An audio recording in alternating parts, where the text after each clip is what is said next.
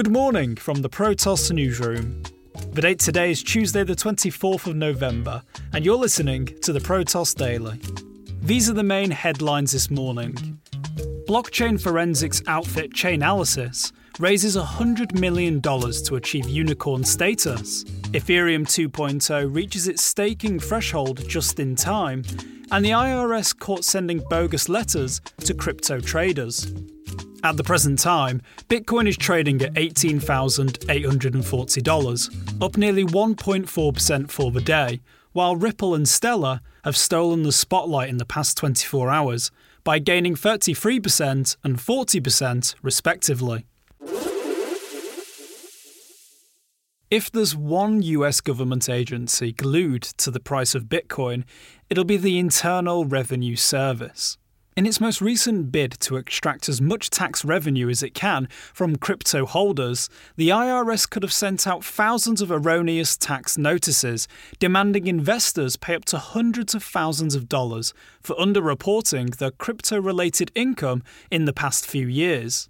According to tax gurus CryptoTrader.tax, dozens of individuals have come forward to report that they'd already received notices demanding penalties to be paid, the most extreme of which was a $127,000 bill for allegedly underreporting annual income by more than $250,000 back in 2018. In reality, it was the IRS that owed the recipient more than $2,000, as they'd actually lost on their crypto investments that year.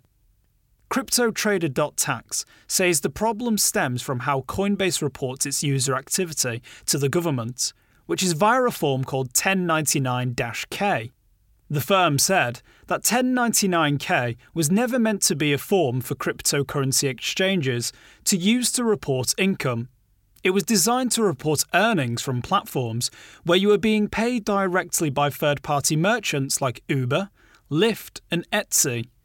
The form does not make sense in the context of cryptocurrency exchanges, and yet many prominent exchanges like Coinbase have decided to use the 1099 form to report customer earnings information.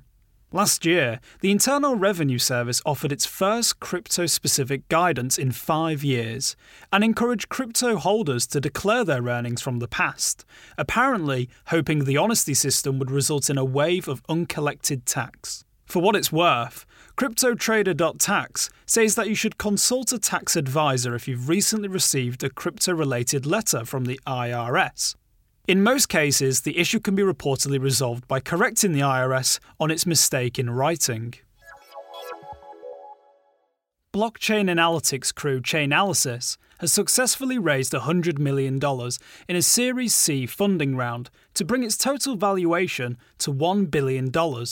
The round, which saw participation from Accel, Benchmark and Ribbit, officially gives Chainalysis unicorn status, alongside roughly a dozen other crypto companies to hit the $1 billion mark. The firm has previously worked with the likes of Europol, Interpol and the IRS to track alleged criminal crypto-related activity, and was recently recruited by the US Department of Justice to help trace more than $1 billion worth of Bitcoin and other crypto seized this month. Chainalysis says the newly raised capital will support the company's international expansion and help it to establish relationships with government agencies, financial institutions, and other private businesses around the world.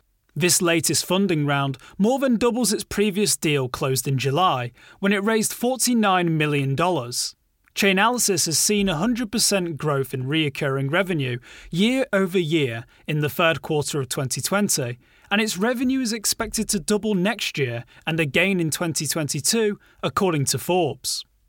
It's worth noting that Chainalysis is not the only blockchain analytics firm in the sector. Competitors Elliptic and CipherTrace have both found similar success in recent years, but have so far raised a fraction of the funds that Chainalysis holds.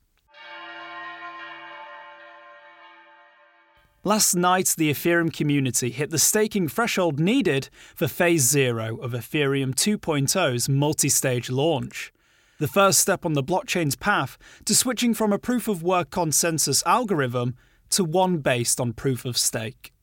There's currently more than 600,000 Ether staked in support of the transition, representing nearly $368 million US, more than $49 million than was initially required.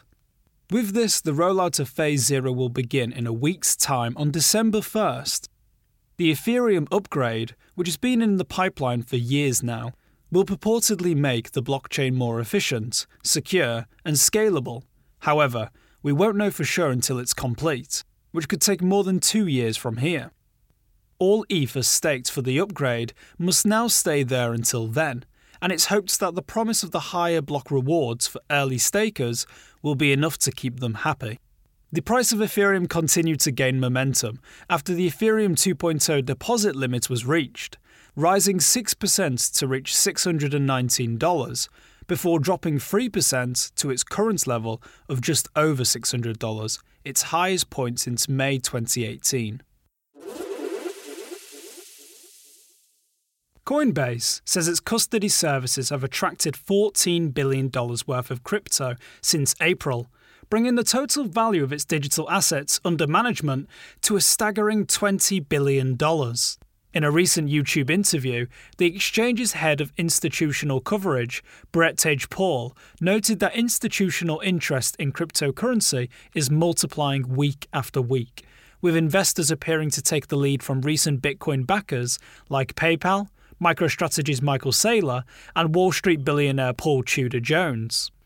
As for why big players are choosing Coinbase over their competitors, Tage-Paul cited the company's willingness to be regulated in the same way as a bank, as well as its acquisition of Tagomi in May, a New York-based brokerage that specializes in executing trades between $250,000 and $2 million. Tage-Paul says this helped Coinbase boost its trading volumes up to 20 times. There are already many words that you could use to describe Sean Ono Lennon, John Lennon's son, Yoko Ono's son, or even moderately successful musician, who happens to be John Lennon and Yoko Ono's son. But in addition to all these things, it turns out that he's also a massive Bitcoin fanboy. Speaking on the Orange Pill podcast this week, Lennon was more than a little complimentary when discussing the currency, describing it as something that transcends the physical world, and claiming that it empowers individuals in a way that they haven't been empowered before. The former Beatles' son even went as far to say that, in what has been an otherwise destructive year, Bitcoin has given him a kind of optimism. However, despite his obvious love affair with Bitcoin, it hasn't been all plain sailing. During the interview, he also revealed to host Max Kaiser that he first purchased Bitcoin years ago but forgot his passwords and key phrases, and ultimately lost his entire investment. The founder of the wildly popular DeFi protocol Yearn Finance is readying to launch a new platform just 6 months after his first. André Cronje, who launched the Yearn DeFi protocol in July this year, says his new DeriSwap platform will combine the supposed best that DeFi has to offer: blockchain-powered swaps, options, and loans, all in one platform.